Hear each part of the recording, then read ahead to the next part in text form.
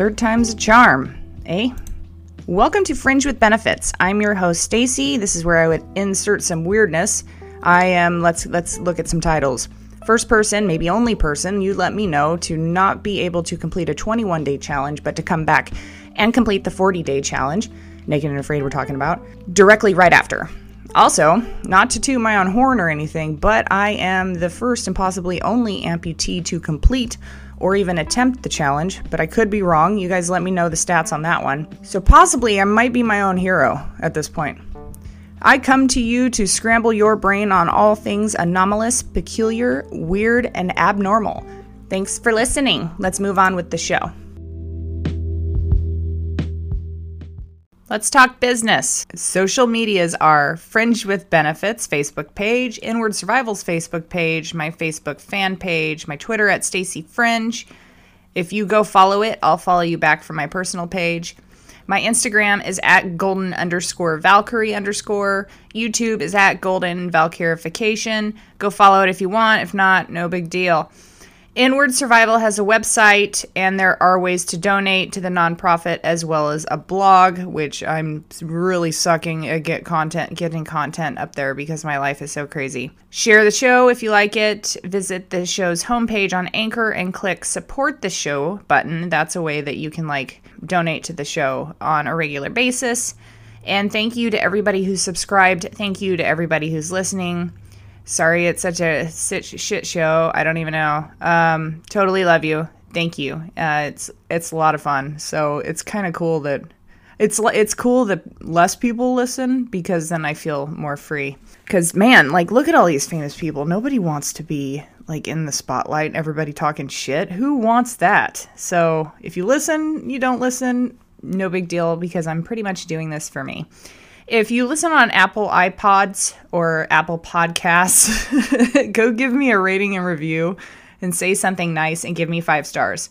Because, I do want to do well, obviously. But there's a comfort knowing, especially right now, knowing that not very many people are listening. Because I do tend to speak my mind. I have been told and known for not having much of a filter. I've literally had people say to me that they wish that they could be as transparent as I am, but it has not brought anything but, well, no, I take that back. It's brought a wide array of opportunities my way. Let's just put it that way. Some of them may not be as desirable, but others, I think it's really saved my ass in more ways than one, just by being genuine and by being real with people. So like I said, go check me out on all my socials, and if people engaged with me more there, maybe I would be more inclined to do more there. I am going to do a Q&A on my YouTube channel, so keep that penciled in, or turn the notifications on if you go follow my YouTube channel. You really should, because sometimes I put some pretty funny stuff up there. Here we are at the part of the show where I face and am accountable for shit from last week or shit that's going on right now. And basically wanted to say, sorry, I'm late again. This has been a really crazy season for me. And I think I'm having Giardia or something. Some people were it's just some crazy intestinal. It feels like the stomach flu. So I feel like hell. And the same exact thing happened to me just a few weeks back, in case you guys don't remember. And so now I'm all paranoid that it's all kinds of things. I've researched all kinds of different stuff that it could possibly be.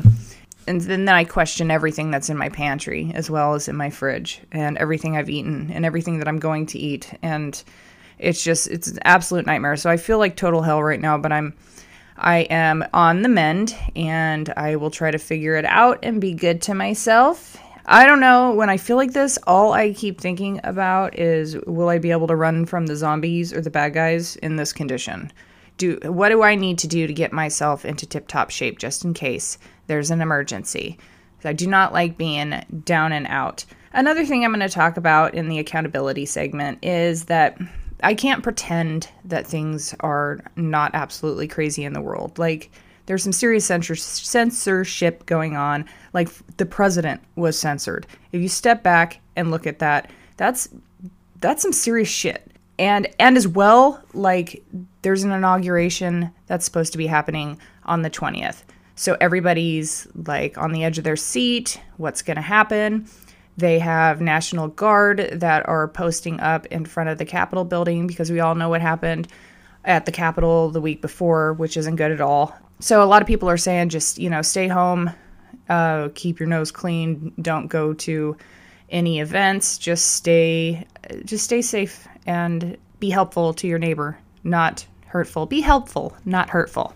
And that's basically all I wanted to say in my accountability segment. I'll keep trying to do these shows, and because I really, really love it. It's been a lot of fun, even though I have a lot of other things going on, and I'm trying to accomplish some other things, and there's so many things to learn in this world, and I feel like there's not enough time to learn all the things that I want to learn or to do all the things that I want to do in this short period of time that we may have on this earth. It's kind of overwhelming sometimes, but there's a lot of excitement that comes with that too. So since I like this so much, I'm going to keep doing it. Let's move into Stacy's socials and see what we got this week.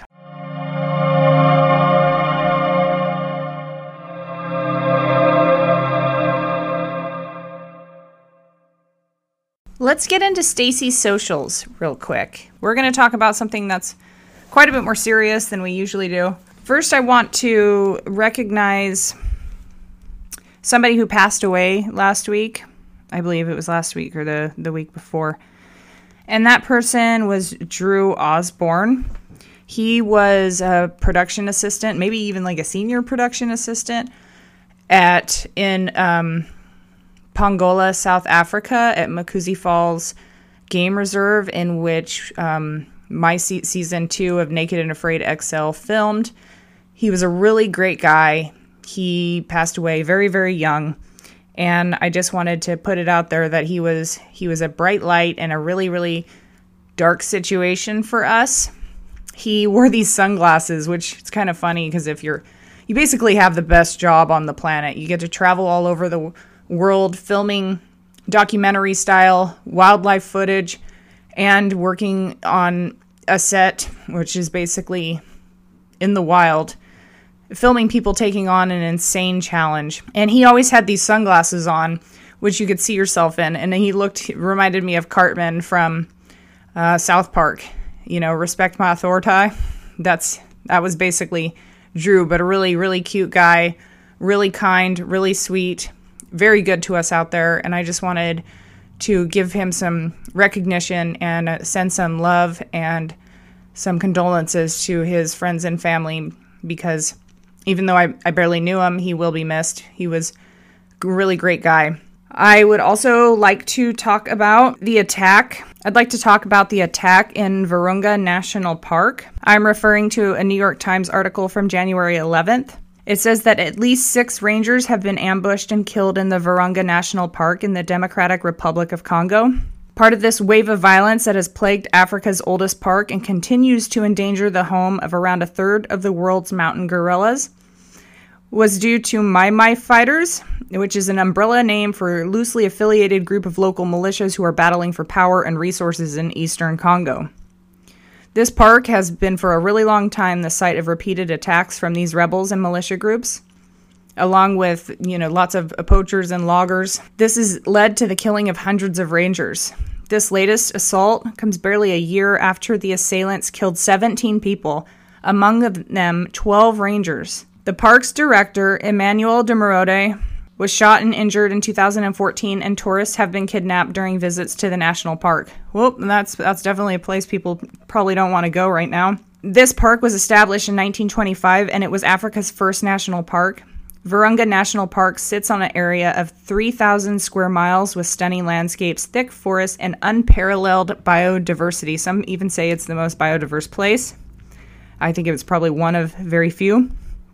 It's also home to our endangered mountain gorillas, and it is also considered a World Heritage Site. So this attack on the rangers took place where they were patrolling on foot around 7:30 a.m., and the rangers, they were in the central part of the reserve. The rangers were taken by surprise, leaving them with no opportunity to defend themselves. These guys worked for the Congolese Institute for the Conservation of Nature. This is a government agency charged with safeguarding protected areas in Congo. There was one guy that survived, it looks like. And I wanted to call attention to this because even though we have a lot of stuff going on in our country right now, that there are still places in this world in which people that are trying to protect nature, trying to protect sacred sites, places where animals are the only place they have to go, and they're being taken down by people that have a very narrow worldview. It's a shame to see people that really love something and love something that we can all in unison love together, to see them attacked and murdered that way. So every once in a while you'll get a story that is completely heartbreaking, and I just wanted to pay some tribute to those park rangers that sacrifice their time, especially in the harsh landscape of Africa. So now that I've all bummed you out, let's move on to something else.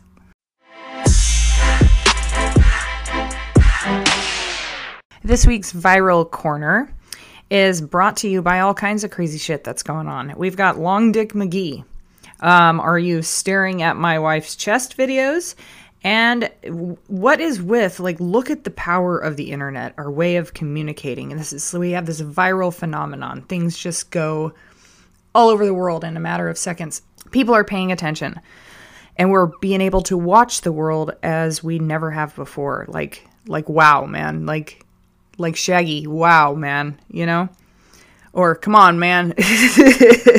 And then we've got, Ring doorbell videos of people doing and saying funny or wonderful things, or even scary things. Confrontations, protests, citizen journalism. The information is endless, and it's really no wonder that people spend so much time on their phones, because there's so much information out there to consume. But one of our lessons is to create more than we consume, right, folks? We want to create more than we consume.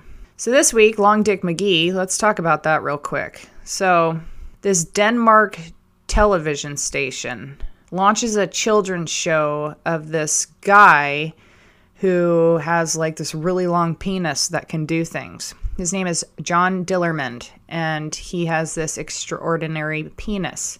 Show notes below for all articles.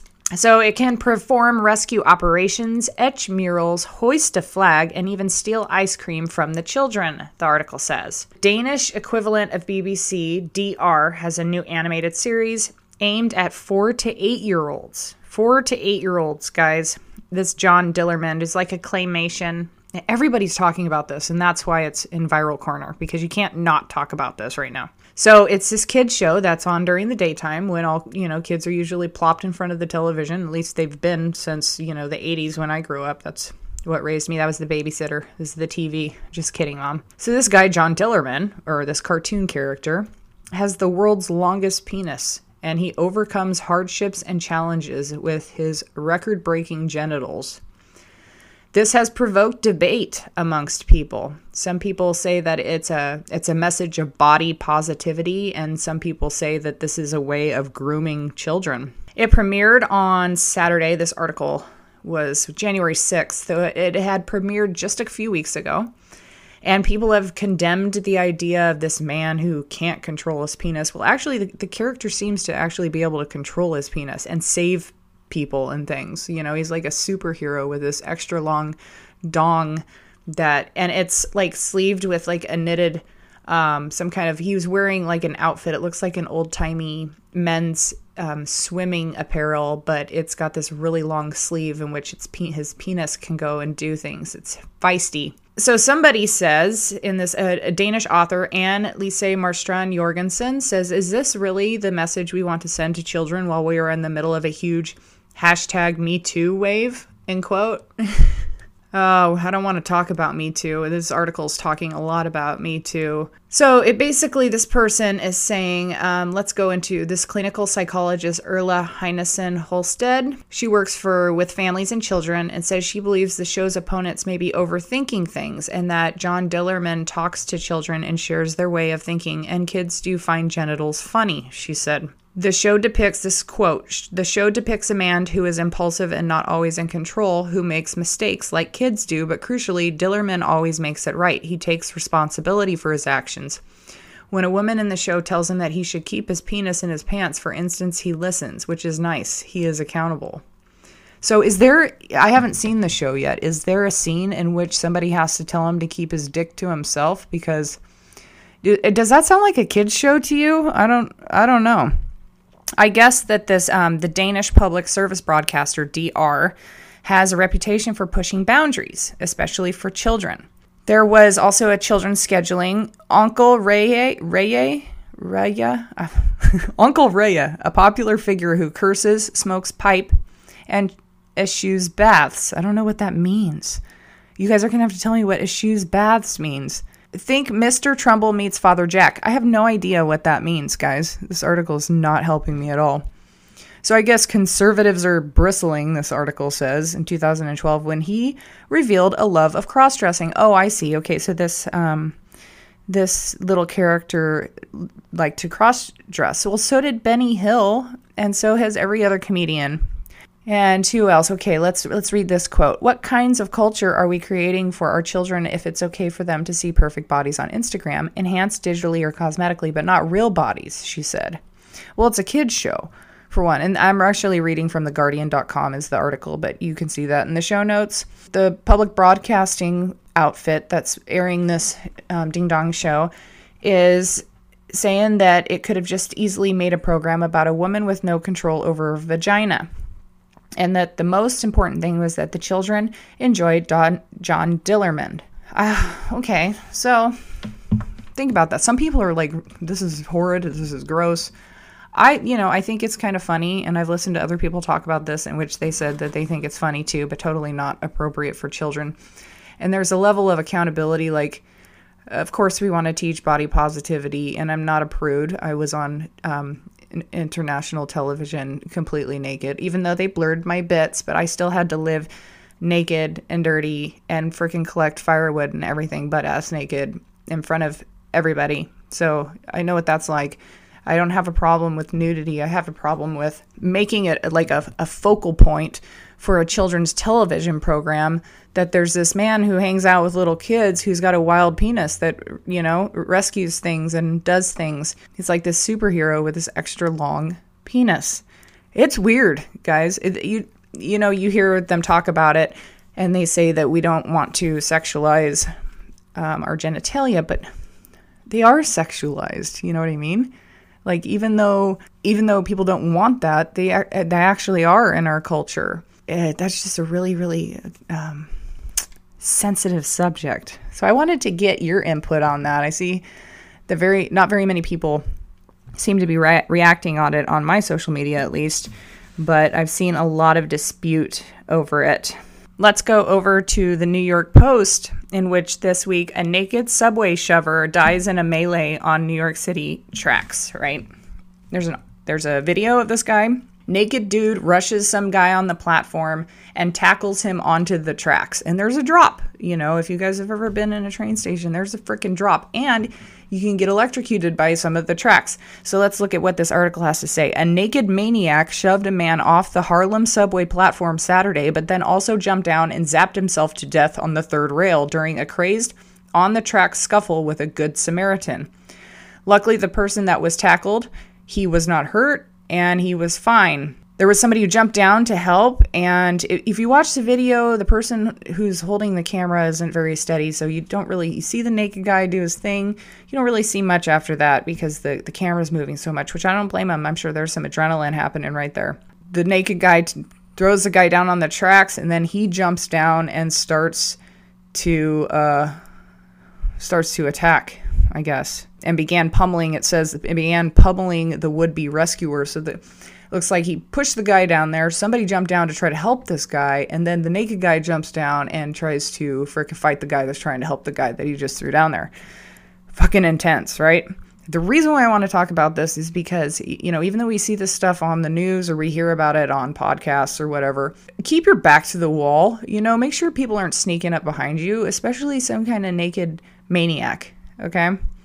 So what really, really struck me is that this happens all the time. A station employee says that it happens more than you would think. So we all know. And then there's images you guys may want to see, may not want to see. I'm kind of one of those people that like doesn't want to look but can't help but look, you know? So situational awareness, being aware of your surroundings, making sure people aren't running up on you. You don't want to be caught slipping, guys. I'm telling you what. So it says, this article says at least 4 people have been shoved onto the tracks since November. Miraculously, all survived. Well, thank goodness. So everybody, just watch your backs. Watch your backs. Always. It doesn't mean, like, we always say that this can't happen to us, but man, you can be attacked at any moment. I just, I don't want to see that happen to people. 3 days ago from this recording, there was another New York Post article that came out that really gave me a lot of hope for our future. And it was a good one because I'm not sure of what the name of the woman that was recently recognized for hunting down her accused daughter's kidnappers and murderers down in Mexico. But she's been being talked about. I'm going to see if I can find that. I think her name is Rodriguez is the last name.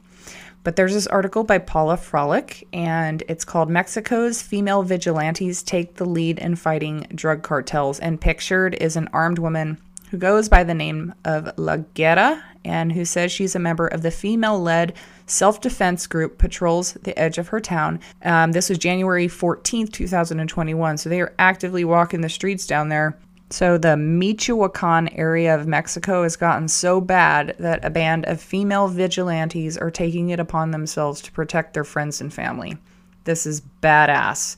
So this state, Michoacan, is the world's largest supplier of avocados and limes, and it's been recently overrun by the violent Jalisco drug cartel that hail from the neighboring state. And so these women are fighting back, and this is according to the original journal or the original article from the Associated Press. These women are carrying assault rifles and post roadblocks, often while pregnant or carrying small children with them. It's not the first time this has happened, world. We've had to fight with kids on our back before. And this is to combat the growing homicide levels, which have been skyrocketing since 2013. It's bad, and it was especially bad this entire last year of 2020. If you guys have been following what's been going on down there, it's just atrocious. So the majority of these women have lost family members. They got nothing else to lose. For example, Blanco Nava, she told AP her son, Freddy Barrios, a 29-year-old lime picker, was kidnapped. So they kidnap these people and they hold them for ransom. And then these families are paying these people to try to get their loved ones back. There's actually loan companies or banks that are loaning people especially just for this purpose, which is insane. I guess this lady's son, Freddie, was kidnapped and she never heard from him since. And then another woman claimed that her 14-year-old daughter was kidnapped and hasn't been seen since.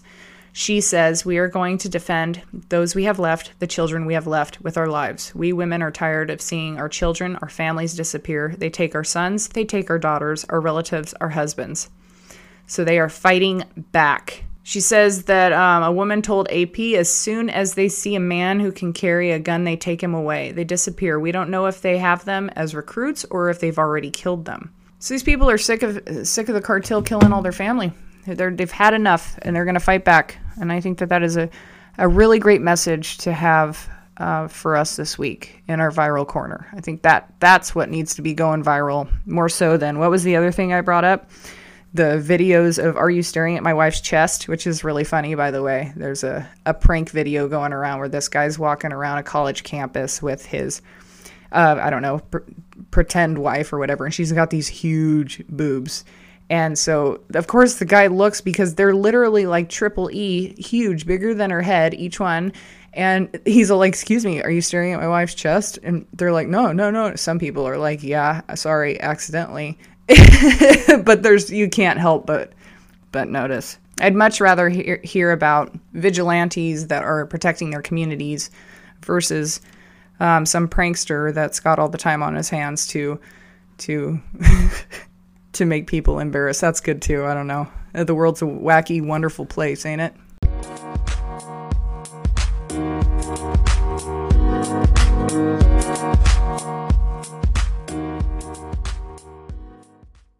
Our weekly topic is going to be super, super brief and super, super weird. This has been a subject that's always fascinated me, is the Clinton body bag number. It's called all different kinds of things. The Clinton hit list, the Clinton kills, the Clinton body count. According to Wikipedia, The Clinton body count is a debunked conspiracy theory asserting that former U.S. President Bill Clinton and his wife Hillary Clinton have assassinated 50 or more of their associates. Many parts of it have been advanced by Newsmax publisher Christopher Reddy, among others. That's not when I heard about it, though. Such accusations have been around since at least the 1990s, when a pseudo-documentary film called The Clinton Chronicles was produced by Larry Nichols and promoted by Reverend Jerry Falwell, which he doesn't have a great reputation. This is where they accused Bill Clinton of multiple crimes, including murder. This conspiracy theory has been debunked by Lakeland Ledger, the Chicago Tribune, Snopes, and others, who point to detailed death records, the unusually large circle of associates that a president is likely to have. That's very, very true. And the facts that many of the people listed have been misidentified or were still alive. Others had known no link to the Clintons. So then we've got a list of people here. We've got C. Victor Razor II, Mary Mohane, Vincent W. Foster, Seth Rich, and Jeffrey Epstein. And then we got their references that will be linked below. Let's move on to the Snopes article, one of the articles that is debunking this whole idea that the Clintons are affiliated with any of these deaths. Let's read through this real quick. Clinton body bags, it says, by Snopes staff. This was published January 24th, 1998. Basically like when the internet came out, guys. It says, decades-old political rumor claims Bill Clinton quietly did away with several dozen people who possessed incriminating evidence about him. Okay, first, how I heard of this was the Boys on the Tracks case in Arkansas, in which these two boys walked in on these officers that were taking a drug drop. And they were crooked cops, and that these kids walked in on them doing something shady. And so they felt that they had the need to execute these. They were just young boys. And that there were ties of corruption to the Clintons. And this is where I first caught wind of this entire situation. So let's hear what Snopes has to say. So they're saying the claim is that Bill Clinton has quietly done away with several dozen people who possessed incriminating evidence about him, and that they say that it's false.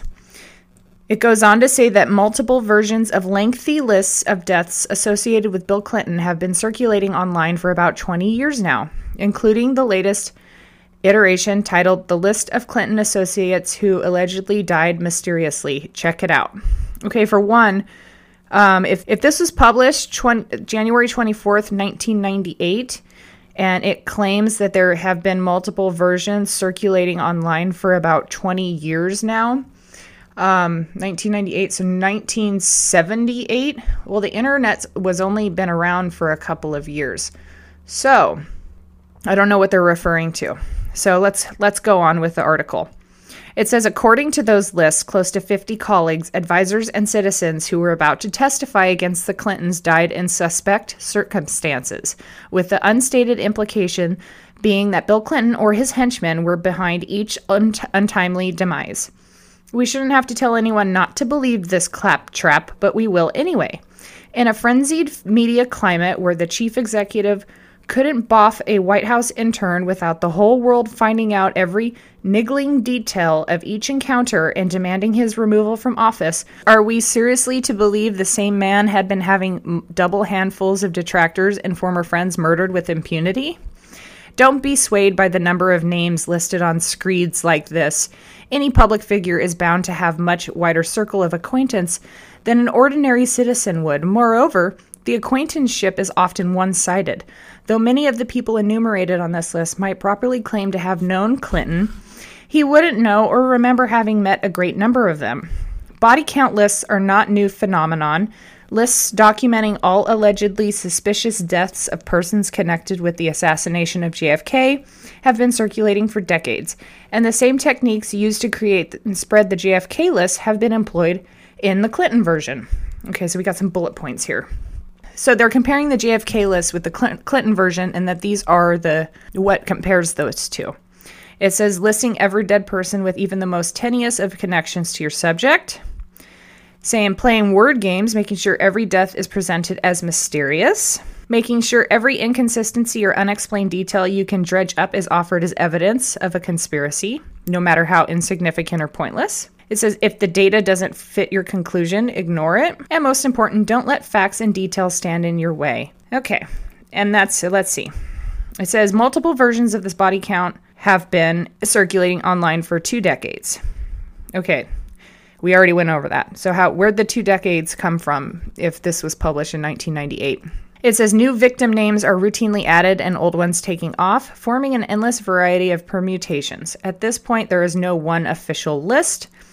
It says, where did all this craziness start? It says in 1994, a letter to congressional leaders, former Representative William Dannemeyer listed 24 people who had some connection to Clinton who had died other than a natural circumstance and called for hearings. Dannemeyer's list of suspicious deaths was largely taken from one compiled by Linda Thompson, an Indianapolis lawyer who in 1993 quit her year-old general practice to run her American Justice Federation, a for-profit group that promotes pro-gun causes and various conspiracy theories through a shortwave radio program, a computer bulletin board, and sales of its newsletter and videos. Her list, called the Clinton Body Count, Coincidence or the Kiss of Death, then contained the names of 34 people she believed had died suspiciously who had ties to the Clinton family. She admitted she had no direct evidence, and she did say that the deaths were probably caused by people trying to control the president, but refused to say who they were. She says that her allegations of murder seem groundless only because the mainstream media hadn't done enough digging. And this article says, but they had. If not before she put her list together, at least afterwards. Anyone who continues to state the mainstream media has given these claims short shrift is being disingenuous. Since 1994, various respected news outlets have been confronted with the versions of the Clinton body count. And they run their own investigations of a few claims and found nothing to substantiate what they looked into. It says that these body count lists and many specious claims contained therein continue to circulate in cyberspace and beyond. It gives an example of a 2007 version of the Clinton body count, and it was headed with this entry.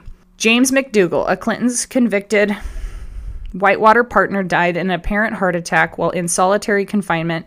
He was a key witness in Ken Starr's investigation. Interesting, right? So kind of similar to this Epstein thing, in which there was this viral phenomenon in which Epstein didn't kill himself, right? So I guess this guy McDougal had been placed in solitary as punishment for failing to provide a urine sample for a drug test, and that he had, on the day of his death and while still in his regular cell, he had access to heart medications. He had complained of dizziness, and while being processed for isolation, he threw up.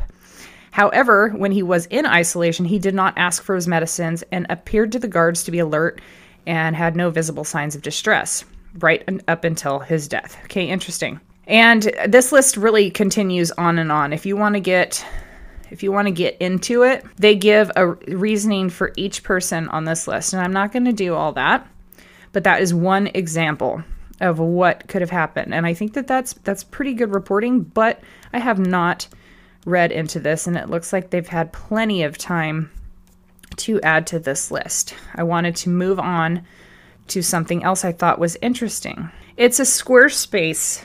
It's like a PDF, and it's an interesting 14-page document. It's called The Clintons' Blood Trail. This list is up to 90 suspicious deaths of individuals close to Bill Clinton, 81 of them while he was president. It says the following is a list of a number of persons who have died in suspicious circumstances who had connection to the Clintons or the Clintons' dealings. The length and breadth of this list is disconcerting. It is beyond credibility that very many of these cases are coincidences. Forward any errors or inconsistencies as the list has been compiled from multiple sources. So interesting that there's been so many people that have put these lists together and have done investigations on this. And then the closer the people get, the more often they seem to just disappear, right? There's always some inkling of truth to every urban legend, correct? Okay, so then it goes into like the names and the dates and the causes and the explanations of these people's deaths. So let's go through some of them. Ron Brown's lawyer. He was murdered in 1996 by a drive-by shooting the day after Ron Brown, his client's plane crashed. Here's Ron Brown, happened 1996, same month. The day before his attorney was killed. Ron Brown was killed in a plane crash. Admiral Borda, 1996, suicide, allegedly shot himself in his chest with a handgun. He was the chief of naval operations in Vietnam, who received combat ribbons for some activities while there. Kathy Ferguson, 1994, suicide. 1994, attorney for Dan Lasseter, a close friend of Bill Clinton, who just so happened to be indicted on drug charges and sent to prison. Ronald Rogers, 1994, plane crash. He was a dentist for the Clintons, killed on the way to an interview with a reporter to reveal info. Friday Herschel, plane blew up. 1994. Ed Wiley, 1993, suicide, allegedly shot himself in the head in Virginia. Luther Parks, 1993, murdered. Head of the security team for the Clintons in Little Rock, gunned down in his car outside of Little Rock. Home broken into before his death. Dossier on Clinton taken. Stanley Hurd, 1993. Sorry, that's my alarm. Tell me it's noon. I don't know how to turn it off. Hold on. Stanley Hurd, 1993, plane crash. He was a chair of the Chiropractic Healthcare Advisory Commission for the Clinton, who had treated Clinton's mother, stepfather, and brother, killed when the airplane crashed after reporting. Fire on board. Steve Dixon, 1993, plane crash. John Walker, no date, accident. Investigator who fell from the balcony of an apartment. He was also a getaway for Vince Foster, who's the following fellow who passed away in 1993 due to suicide. There was no bullet found with his body, but it was said that he had died by suicide by a bullet. There was no bullet found. Paul Wiltshire, 1993, murdered. He was a Washington attorney investigating federal corruption. John Wilson, 1993, suicide, allegedly hung himself. Reportedly a part of Whitewater and was ready to talk. Sergeant B. Haney, 1993, helicopter crash. All 4 died in the crash near the woods near Quantico, Virginia. Sergeant Tim Sable had escorted Clinton on a flight to Roosevelt. Major William Barkley, a videotape made by firemen at the crash site, seized by feds. Captain Scott Reynolds, 5 aviators, 1993, plane crash. All 5 died in the crash when waved off from landing on the carrier Roosevelt. All 5 had escorted Clinton during his visit to Roosevelt several weeks earlier. Coincidence, right? General Robertson, 1993, helicopter crash. He was deputy commander, chief of operations, chief of intel. Colonel Densberger, Colonel Kelly Roosevelt, Special Rhodes Roosevelt. They were all tied to Clinton. Steve Willis, 1993, a Waco assault, killed in assault on Davidson compound. Interesting, the connection to Waco. Jim Willett, 1992, a skiing accident. Paula Grober, 1992, a car accident. She was a speech interpreter for death for Bill Clinton, killed in a car accident with no witnesses. Traveled intensively with Clinton from 1978 until death. Paul Tully, 1992, murdered. Victor Razor, 1992, plane crash. Monty Razor, 1992, plane crash. That was Victor's son, killed in the same plane crash. And then the passengers on that plane crash were killed while they were flying with them for their fishing trip. James Bunch, no date, suicide. Similar to Vince Foster, Texan with a black book of influential Texans and Arkansans who visited prostitutes. A rumor persists of potential notes on Bill Clinton. Stanley Huggins, murdered, no date. Florence Martin, no date, murdered. Accountant, subcontracted to CIA in the Barry Seal case. Not familiar with that. Sue Coleman, no date, suicide. Had an affair with Clinton while Attorney General. Gunshot wound to the back of the head. No autopsy and she was pregnant. You think she's going to shoot herself in the back of the head? Give me a break. Danny Casolaro, 1991, suicide. He was a reporter investigating Whitewater. Kevin Coney, 1988 to 1999, murdered. And then there's 6 other people that were involved with that.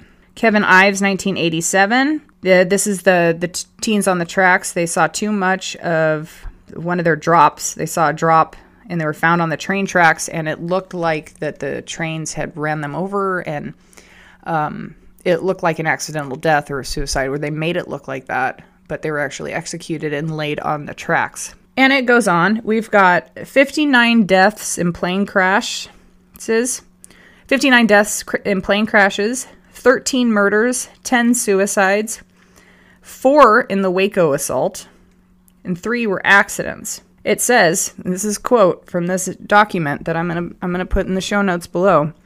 If you work with Clinton and deal with any of his scandals, or if you attempt to investigate them or accidentally come across them, you will likely die in a plane crash, murder, or suicide.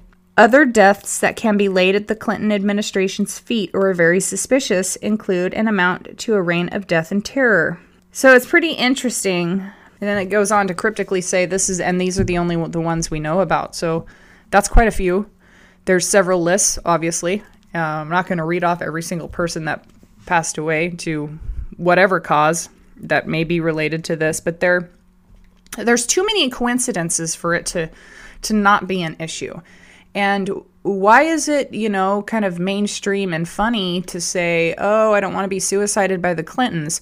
You're telling me that there's no truth in that at all whatsoever, and that their connections to certain things are not heinous, or that maybe some of these people that have been working with them for a long time finally was like, what the hell are you guys doing? There's a ton of rumors out there, guys. And I could get into trouble for even talking about this. People are not even really allowed to talk about this. But considering I live in America, I feel like there's an element of free speech due to our U.S. Constitution.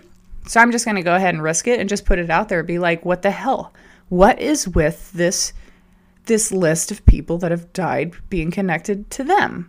You can't just pawn it off as if it's like, there's so many people that are networked with him that the 6 degrees of separation thing or whatever. I'm not convinced that that's what it is. So I just wanted to plant that little seed in everybody's mind and just kind of put it out there and be like, what the hell? What the hell is going on? What's going on with Jeffrey Epstein? What's going on with Ghislaine Maxwell? How come we're not hearing anything about that? How come nobody's talking about it? How come people aren't in jail? That's what I want to know. Because if this were you or me, we would be going down in a heartbeat. We'd be locked up for the rest of our lives. I think it's a pretty important thing to talk about. And I think it's really, really weird and fringy and totally what this podcast is all about. So why not talk about the Clinton deaths? Why not? So that's what I got for you in this week's weekly topic. Oh, by the way, I'm not suicidal. To reach the mailbag, you can email me at fringewithbenefits@protonmail.com. Send me your crazy stories, your scary stories, your ghost stories, your cryptid stories, if you have any. I know you have some stories because everybody gets around a campfire and tells their scary stories of that one time when you saw something that if you tell anybody about it, they're going to think you're crazy. fringewithbenefits@protonmail.com. And since we didn't get any mail this week, we're just going to skip on right into our guest spot, the shout out segment in which I talk about cool shit that I ran into. And this week I want to talk about Hammer Lane Legends. It's a new podcast by the creator of The Professionals, Tony Merkel, and his dad, actually. And I hadn't had a chance to actually go over and listen to it, but I did just recently, and it was really good. And if you guys like good old boy stories and nutso stories about adventures and actually a very underappreciated occupation in this country, which is America's truckers and the ones that make sure that we get everything we need, all the commodities. They are the movers and the haulers, and when we're on the road, we need to be respectful and give them space. It's not an easy job to do, and they're taking a lot of risk doing what they do. So definitely shout out to America's Truckers. And then I want you guys to all go over to laurazera.com. I will link it in the show notes. Go check out her website. She's fantastic. She's a Naked and Afraid alumni, expert survivalist, nomad, adventurer. Her social media is awesome. She's just a great person to follow. And I went ahead and linked the About page. And if you go to the homepage, laurazera.com, you can see a copy of her book, A Modern Guide to Knife Making. And we all know how much I love knives. And to watch one of my fellow survivalists, in fact, she's on a whole nother level than I am. I guess she's a badass. And I'm fangirling because I haven't met her yet, but I wanted to give her a shout out and tell everybody about her book if you're interested in getting into knife making, which I totally am. Throw down on some steel with Kayla and Laura someday. So go check her out. I want to make sure that I shout out the people that really can make a difference in this world and people that are good role models who are doing great things in the world and being a really good example. So let's move into the second to last little segment of this little show. This week on Inward Survival's School of Magic, we're going to talk about something that nobody wants to talk about, and that's smartphone addiction. I read this article that is basically, it's like an overview of all the latest studies on cell phone addiction and physiological and psychological health. Mostly the studies are done with adolescents, but we know that this can pretty much go across the board to adults. It's how it's affecting humans in general. So since people are spending most of their time on social media, doing emails, academic research, looking stuff up, playing games, mostly everybody has a phone. We can't really not have a phone nowadays. It's pretty much just ingrained into our system and how things work. And so it's kind of like food and overeating.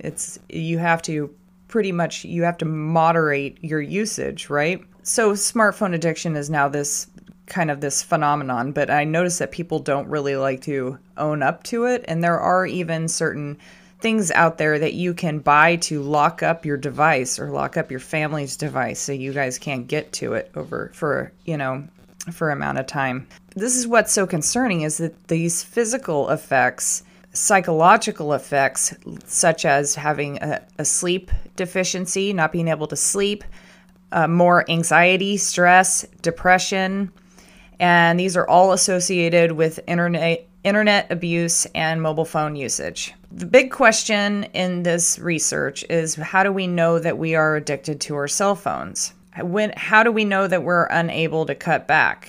How are we getting a metric on how much we're using it, right? And we use them as solutions to boredom or anxiety or even depression. It eases the pain sometimes. It's a very good distraction, just like a lot of things that we use to stifle our emotions. They're saying how you know you're addicted is when you feel discomfort from removing the device. So I would like for everybody to do a small experiment and put their device somewhere for an extended amount of time. Shoot, even go plug it into the wall. Experiment with yourself and kind of how you feel when you don't have it with you, or if you're not using it constantly. And taking good breaks. Most of us that have jobs or make sure that we have things to keep us busy, we're definitely not going to be staring at our phones. But it's just something that we need to be conscientious of, because there is such a payoff to use it. So this says that excessive use of smartphone paired with negative attitude and feelings of anxiety and dependency on gadgets may increase the risk of anxiety and depression even further.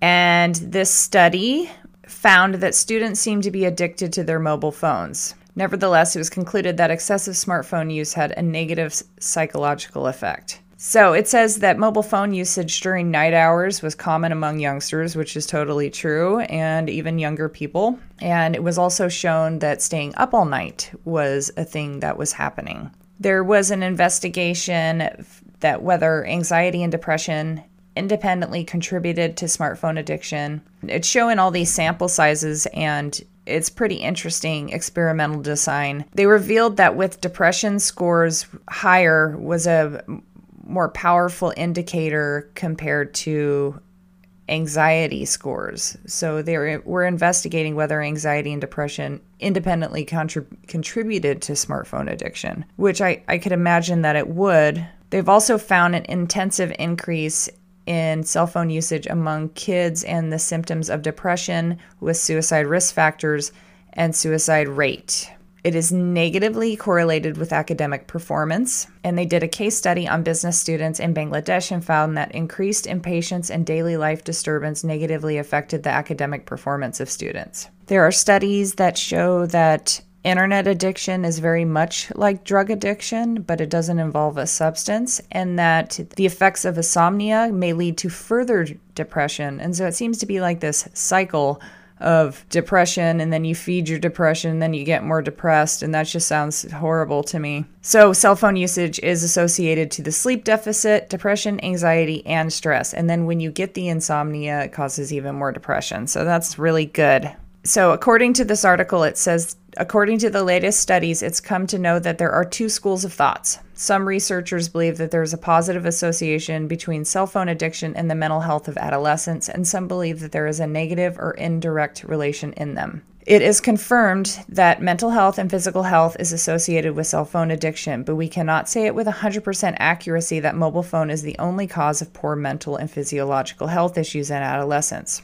Absolutely. One opinion emphasizes that cell phone addiction and psychological health has a direct relation. Cell phone usage badly affects mental health of adolescents, and they look anxious, depressed, and angry, or sometimes commit suicide. The suicidal rate is increasing in this era. Some studies also show a positive relation of cell phone addiction and physiological health. And the other school of thought reveals an indirect relation between cell phone usage and psychological health. They say adolescents use cell phones at night, which leads to insomnia, and insomnia ultimately results in depression, anxiety, and further depression. Cell phone addiction has no direct relation to mental health. After reviewing these results, it's concluded that there is a relationship between cell phone addiction and adolescents' mental or physical health, whether they have a direct or indirect relation. We cannot neglect the relation and its adverse effects on adolescents. It is suggested that more studies should be done. They're also not talking about any of the studies of electromagnetic frequencies on the cellular makeup of a biological system like we are. So there's many reasons to see how it could be harmful to sit with a device in your hand or near your body for an extended period of time, especially with the very little we know. I know that we've done some studies on some mice, which they're mammals, so they're a great model to use for human beings. There has been shown to be tumor growth. I don't have anything cited right now, but maybe if you guys want me to cite that there's been tumor growth due to electromagnetic frequencies of wireless devices, I could probably find something to show what the results of that are. My point is that phones are kind of like a magic. That is, drugs, good food, sleep, anything that makes you feel good. There's a payoff. It's a type of magic that can kind of put us into a trance. And it definitely has addictive characteristics. It's definitely something we need to keep an eye on. And I don't know about you, but if I'm using it for a really long period of time, I'll start to feel physically unwell and not right. And it puts us into this time-wasting trance. And because I'm experiencing it, I want to talk about it. And I know that there are other people that are experiencing it as well. And you have to think about that we're using these devices. We are pretty much teaching artificial intelligence for free. We have been recruited through all these social media apps to interact, in which we are actually teaching our future AI right now. So our attention is what's being competed for. It's what the commodity is. So our attention is very valuable. And I want everybody to know that their time is very valuable. And to take care of your bodies and to take care of your minds. Don't let them cast spells on you. Okay? Okay.